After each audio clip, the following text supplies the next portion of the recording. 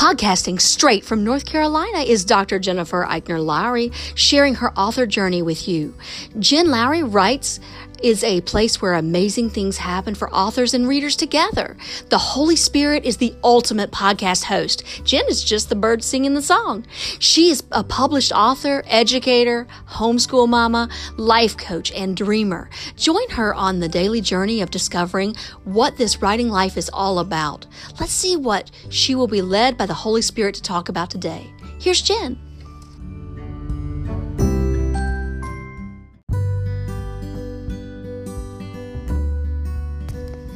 Thanks for supporting my Jen Lowry Writes podcast. My purpose is to inspire and encourage others to chase after their writing goals with faith and courage. By hitting the support this podcast button and with your monthly contribution of 99 cents, $4.99, or $9.99, you are helping me chase after mine.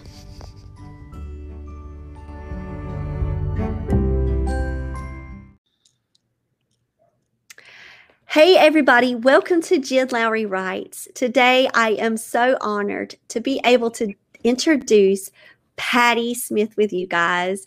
P.C. Smith was a well-known stained glass artist in Carmel by the Sea, California for over 15 years, creating custom pieces for celebrities and clients all around the world. Upon retirement, she took up her second love, writing, and has published poetry and short stories before writing her first novel. She is a mother of 2, a grandmother of 4, and a great-grandmother of 7. She lives on the Monterey Peninsula, California, and in Darby, Montana, with her loving husband and 2 dogs, and we're here to talk about the Shingle Weavers Picnic. So welcome, Miss Patti. Thank you so much for having me. So, Miss Patti, here we are talking about your novel, and you've lived, like you say, such this just robust, wonderful, joyful life. Why, like right now for you, what did it mean for you to write this novel? Well, I think it was such a challenge, for my teacher told me, you can do this. And I thought, oh yeah, sure. It's easy for you to say. But the fact that I actually finished it was quite a very rewarding thing for me. First time out there, I didn't know really how it was going to sound, how it was going to go over to other people. How were they going to interpret what I wrote? And I got such wonderful reviews on the book that I was just flabbergasted. One interviewer even compared the book to the quality To Kill a Mockingbird. And I thought, to speak my name, in the same phrase with all that was just overwhelming. So yeah, it's been quite an exciting event for me.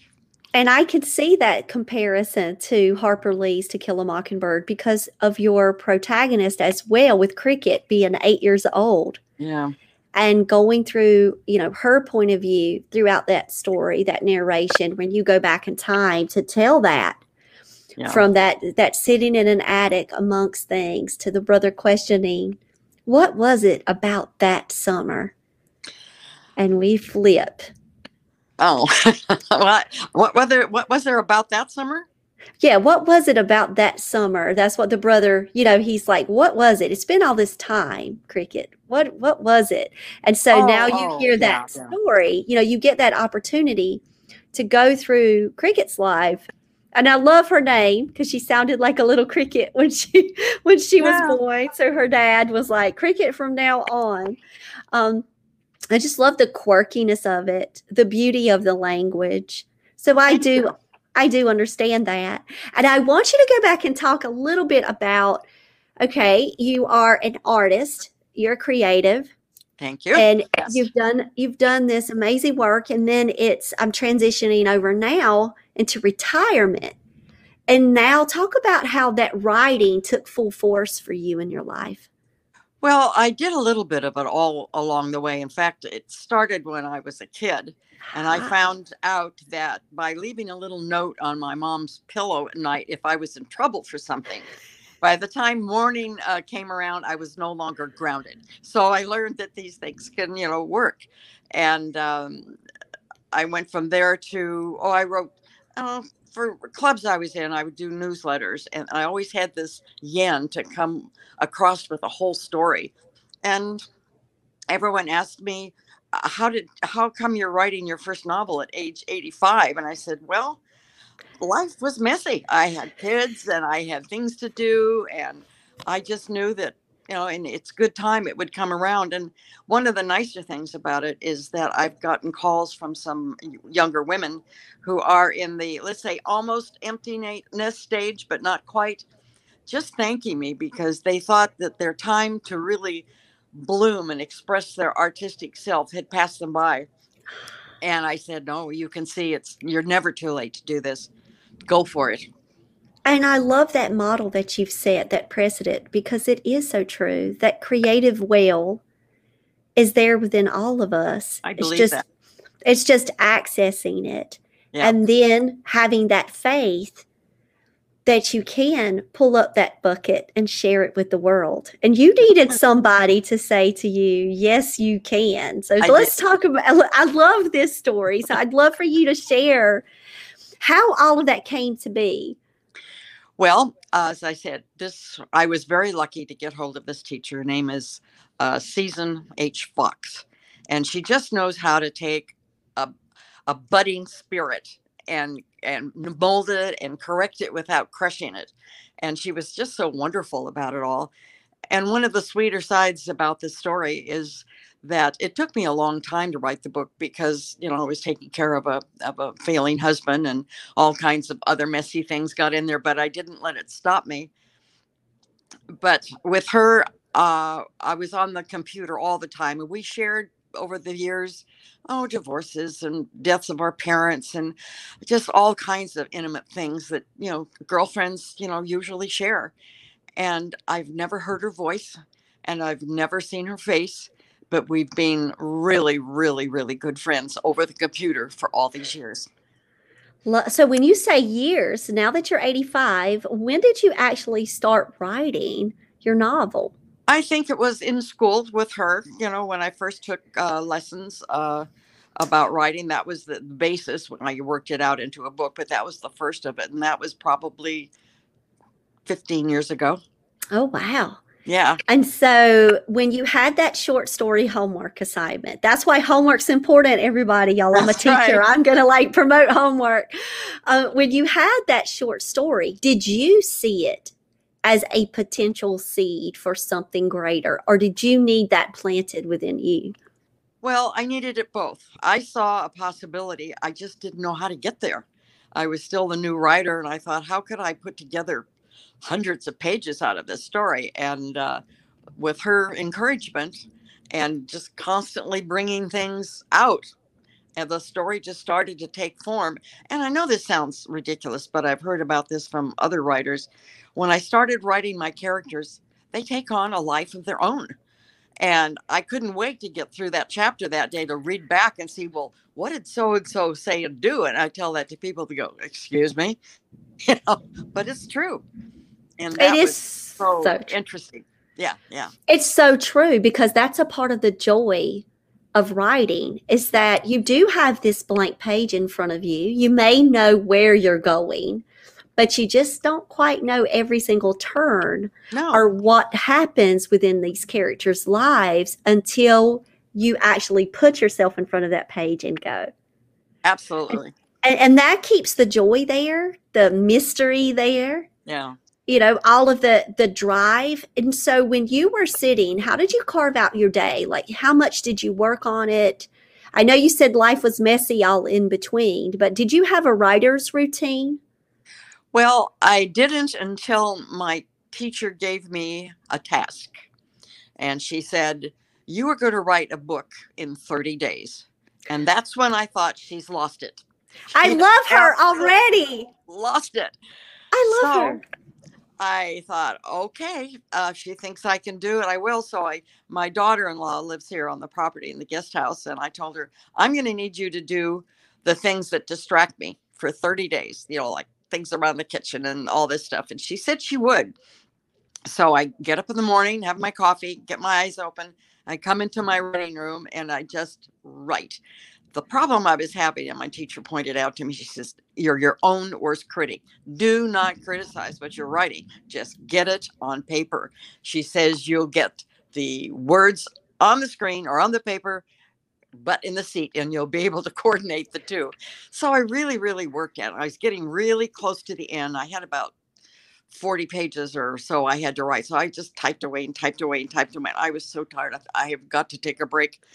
So I sat down for a few minutes and sort of stretched, and thought, well, yeah, I think it's going the way I want to. Well, okay, let's get back to it. When I got back to my computer, it had erased all the work I had done that day. I want to see a grown woman cry. I was all boo-hoo, boo-hoo. Hey, So Ben. I finally said, pull it together. So I thought I can remember it if I just try. So I went back to my computer and I put down what I could remember. And I finished with 2.5 hours to spare. And that was my 30 days writing a book. Yes. And you are proof that it can be done. Yeah. And I use the chapter a day strategy, where if I'm writing a 30-page chapter, I got me a 30-day book. That's And right. so when you said that your teacher challenged you in that way, I was like, yes, love her already. Love it. Just go with the page, get in the seat.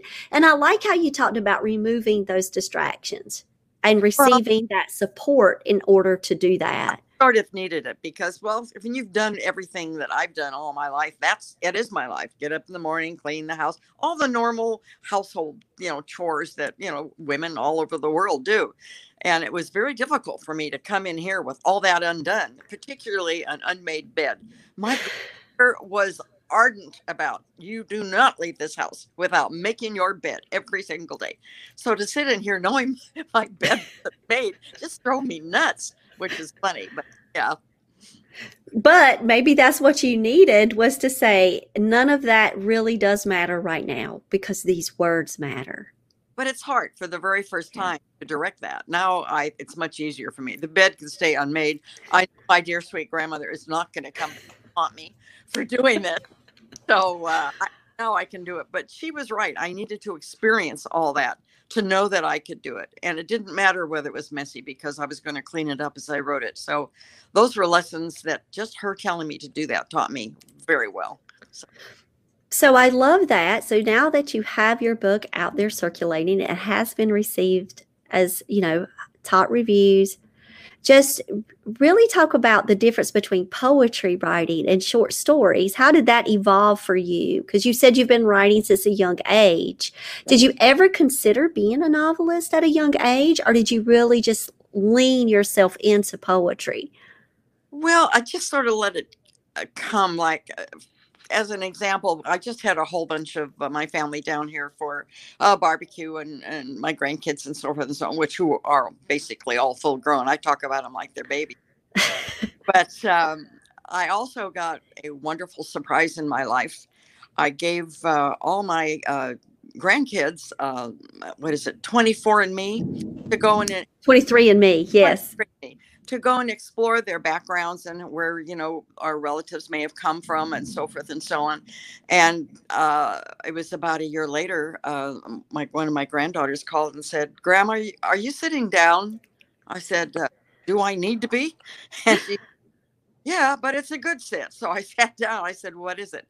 She said, "Through the 23andMe, we found another grandchild." I've heard but I'd never dreamed in a world. And this young man is living in London. And he, genetically, he is my grandson. And I never, ever would have found him.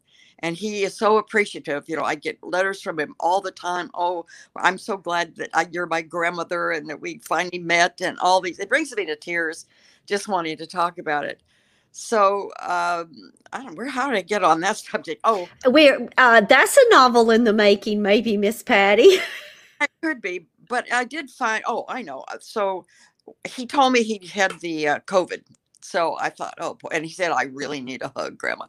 And that's the last I heard of him for a while. And I thought, okay. And all of a sudden, a poem came to me, and I started writing amidst all these people eating their dinner and everything. And I sent it off to him. And so that's just how that comes into my life even when I'm not expecting it. And it just seems to matter at the time. So. And it does matter. Yeah. And it's within real experiences where we're grounded and authentic. Yeah. And then we're able to tap into that side of us when we don't quite know how to say the words we need to say.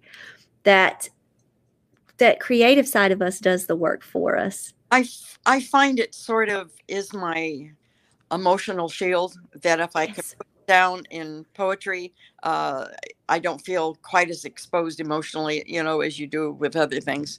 And in particular, like this little poem that I wrote for him. Do you want me to read it to you? I would love it. Read it to the audience, Miss Patty. Okay. Now remember, this is somebody I didn't know I had in my life, but I remember the night that I thought maybe he does exist, but I always wondered. So I wrote him and I said, many, many years ago, I had a dream of you. I often wonder if by chance, I can't even read this now. I don't know what I did with it. Anyway, I wondered, see, if I remember it. I had a dream of you. A little voice within me kept that dream. Just a draft. Oh, here we go. Many, many years ago, I had a dream of you. Were you real or were you not? I really never knew. A little voice inside me said, don't give up on your goal. Your dream may one day happen. Just listen to your soul. Then came the miracle of miracles. When first I saw your face, I looked into your gentle eyes. My dream fell into place. Now here before me standing was the long and missing part. I've been searching for the lost piece of my heart. Oh, Miss Patty. I felt every single word. Oh, thank you. Thank you. But see, it's so much easier for me to say that than make up something that doesn't rhyme. I don't know. Maybe I was just born that way. I can't tell. But I've written a lot of poems in my time just because that's how I can basically get my feelings out and feel real good. I'm the same way with your stained glass artistry. How does that type of work even translate? Because it's like poetry in motion and poetry in peace to me. Well, when I first, there's another thing, my sister and I moved down to Carmel. We both have divorces at the same time. My mother had a house and we moved in with dogs and kids and all that. And she went off to find a job, and she found a job helping a stained glass artist in downtown Carmel. And I was busy, doing what, I can't remember now. And she went out of town. So the person that owned the glass studio gave me a call and said, I really could use a hand. I've got all this stuff going. And could you possibly think of coming to help me? And I said, I don't know anything. Did you move? Oh, Miss Patty, did you move something around your mic? Because now with the movie, maybe it. How's that? Perfect. Okay. So you said when you called, you said, nothing about stained glass. Absolutely nothing about stained glass. I said, well, don't know how I could possibly help you.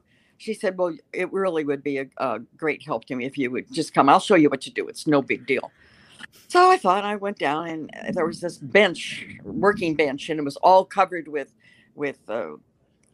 lead and copper foil and glass cutters and all kinds of weird things that I didn't know what they were. And she said, this is what you're going to need to do. And in about 5 minutes, we did this and turn this, and I'm going, and she left. I thought, oh no, this is going to be the most embarrassing day of my life. So I thought, pull up your big girl panties and let's go for it. So I thought what she said, and I worked and worked and worked and worked, and I finally got it all together, and I got it all soldered and everything, and I put it upstairs. I was so proud of that. And the next day, Kim Novak came in and bought my lamp. Are you familiar with Kim Novak? That is a very familiar name. I'm Googling, and I believe I know her from a show I used to watch. She was, we did a lot of work for Alfred Hitchcock. She played in Vertigo. She played. Yes, I've seen that. I knew. I've seen Vertigo. Yes. I knew I remembered her name. Yeah. Yes. All right. And so she bought your lamp, and it was what you thought was going to be a disaster turned out to be something that someone found value in. So it encouraged me to do another lab, which I did. I spend as much time as I did with the other one, put that upstairs, and I'll be doggone if Andy Griffith didn't come in and buy that one. So I'm going, oh, I'm stained glass stardust to the stars. You could hardly talk to me. I got so big headed. What did your sister do? Because you were like, she's going, oh, give me a break, Patty. So there was a few more that I did. So that led to making the windows, which I really loved because you can hold that glass up and see the beauty shine through of all the different glasses. I used to dream at night. I would get my project, I would make it, cut all the glass, and I'd hold it up and think, nah, I don't like that. I have to change it to something else. And I worked all night. I'd get back to the studio in the morning. I knew just what I wanted to do, and it was perfect. I didn't get much sleep, but howsoever, it sure worked out with the stained glass. Yeah. Love that. And then how do all of those skills translate now into your writing, into your process that you're doing now? Because it sounds so very similar. Well, there is a basis that you need to accomplish, and then you have to build on something. You have to have faith in yourself, your color choices or your characters, they're about the same. And so it takes about the same kind of discipline, I think. If you were doing the same two arts together, you would use the same disciplines, I think. And so I know you said it was a challenge for you because at the beginning you were like, I don't have a computer. I don't know how to use one. No. It's almost like you're walking into a gallery going, what are these tools? I don't know what all this weird stuff is. How am I going to get from this thing to that piece? It's almost as if it's that same type of, either you embrace it or you have the fear, and you sound like a lady that embraces a challenge. Well, I'm going to tell you one challenge I didn't think I was going to embrace. I was going to be one of those senior citizens that was not going to have a computer till I needed one. And then I sure wasn't going to get a laptop because that was just doubling the stupidity of this high-tech stuff until I found out how nice it is to sit on the sofa and work. Then for sure I wasn't going to have an iPhone that had an IQ higher than mine. Absolutely not. And I wasn't going to have one of these wristwatches that talk to you, for crying out loud. What kind of a booby needs that? Well, I ended up with all of them, plus a website, and my granddaughter put me on Instagram. So Grandma, go. I just got my watch when I was standing out in front of a little store, I'd gone shopping, and it rang. And the nice thing about it is that your purse rings and you don't have to dig for the phone, which mine is usually in the bottom somewhere, maybe on a cloud down there. I don't know. I never can get it in time. So I went for my watch and I pushed the little button. There's my son.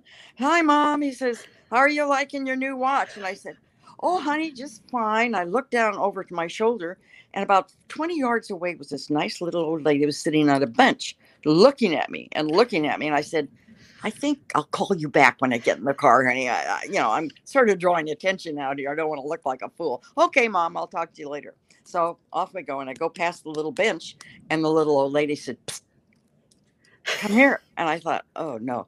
And she sort of got my hand. She said, come here, dear. And she got my hand and pulled me down so she could whisper. She said, and she looked on both sides very carefully. She said, are you with the CIA? And I said, oh, no. I thought, CIA? No. So I sat down with her. I said, let me show you something. Showed her the watch and the phone. And she said, oh, my dear. She said, I thought you probably were working for the CIA. I thought, no, I wasn't. But she's ready to write a crime novel herself. No kidding. But I did chuckle over that for a long time. That's hilarious. And so then you got your computer. You figured out how to use it, and you signed up for a writing course. I did. I had heard good things about Gotham, and I thought, one or the other, I wouldn't know a good course or not. This is my first attempt at it, but I was so fortunate. Not only is it a great school, there isn't any form of writing that they don't have classes in, and they make it really, really easy for you to do it on the computer, and it's international. I had a lot of students that were from Europe in my class, and they just signed up from all over. So that made it really interesting too, because we got to critique each other's work.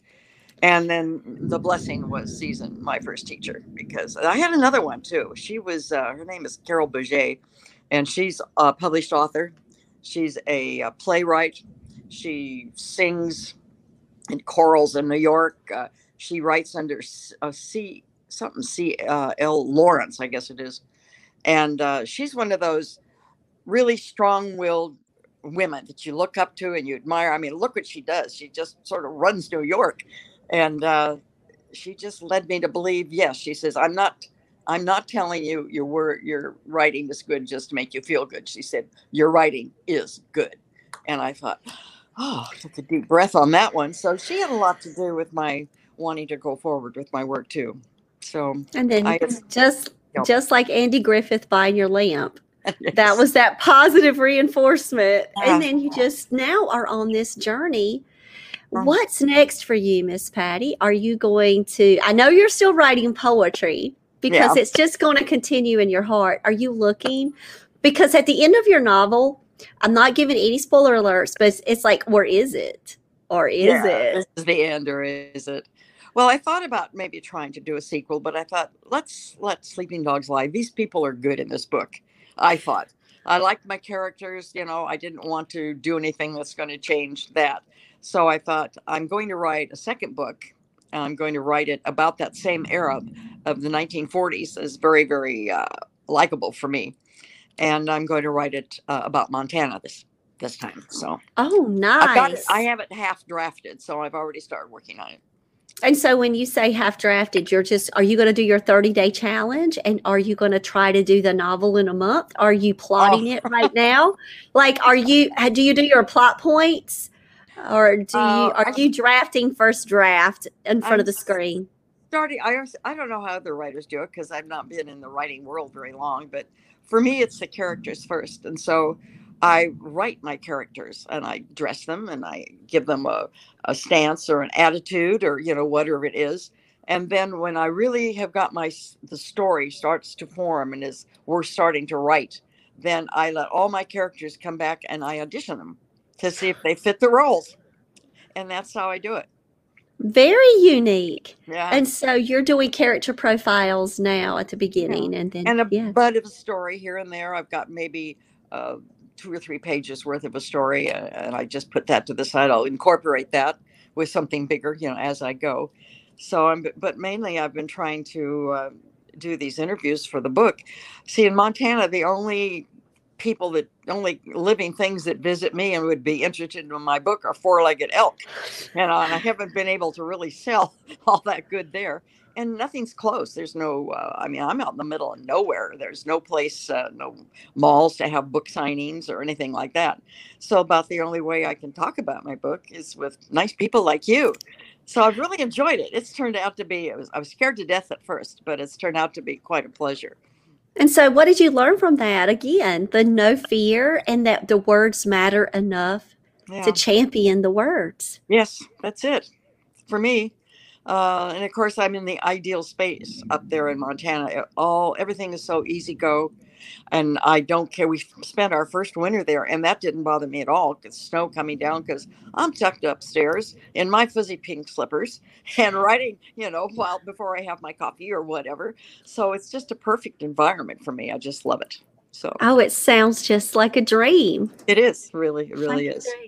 So I know that you've had such joy with this. I can see the joy radiating on your face as you talk about your novel and your process and learning who you are as a writer and just going after it. Like, what would you say to people who are just starting out and they are looking for ways to improve their craft or to just, how am I going to get the idea out of my head onto that page? Well, I think the first thing that you've got to realize, or you have to tell yourself, I know I had to tell myself, is you can do this. You can do this. And once that sinks in, the other thing I would say is just trust yourself. Just trust your emotions. Put them on paper. Your words are as valuable as anybody else's. And I call it word painting. You put it on your page and you paint that picture with your words. And if you can do that, you'll write something good. Oh, I love it, Miss Patty. So now that you're on Instagram, Oh, Lord, I don't know how to work it yet, but I'm trying. you'll get there. I have all the confidence in the world that you're going to figure it all out. Thank you. So we have website, Instagram. You're now learning all about the social media. So Yeah. I'm very proud, and I can't wait to see what's next from you. Oh, thank you so much. So, guys, I want to encourage you right now to go out and get your copy of The Shingle Weavers Picnic. It is crime, mystery, thriller, drama, set during World War II. You guys are going to absolutely love it, and you will be able to see a lot of that type of parallel writing and from the child's perspective with Cricket. And I think you would thoroughly enjoy it, and it will keep you turning the pages. So thank you so much, Miss Patty, for being here. Last words, Miss Patty, before we're signing off. Last words. All right. I do have a website, and that is lowercase letters, and it's authorpcsmith.com. And you can find out where you can buy the book and a little bit more if I didn't tell you everything right now. So go there. Love it. Love it. And I will Thank put you. everything in the description so that way you can follow Miss Patty, and you'll go to her site, follow her on Instagram. And I'm just so thankful that you shared your afternoon with me. It has been a blessing to talk with you. Thank you so much to have me. I really appreciate it. You've been a joy. All right, guys. I will talk with y'all later. Bye. Bye. Now that you've found me on the Jen Lowry Writes podcast, I challenge you to head over to where books are sold and find me there. I've published 11 books so far, and I write clean books for all ages. Horror, paranormal, sweet romance, fantasy, historical fiction, you name it. I've got your genre. Search Jen Lowry at Barnes & Noble, Amazon, Kobo, and more. And for my Bible devotionals, you'll see my full name, Dr. Jennifer Eichner Lowry, on Amazon.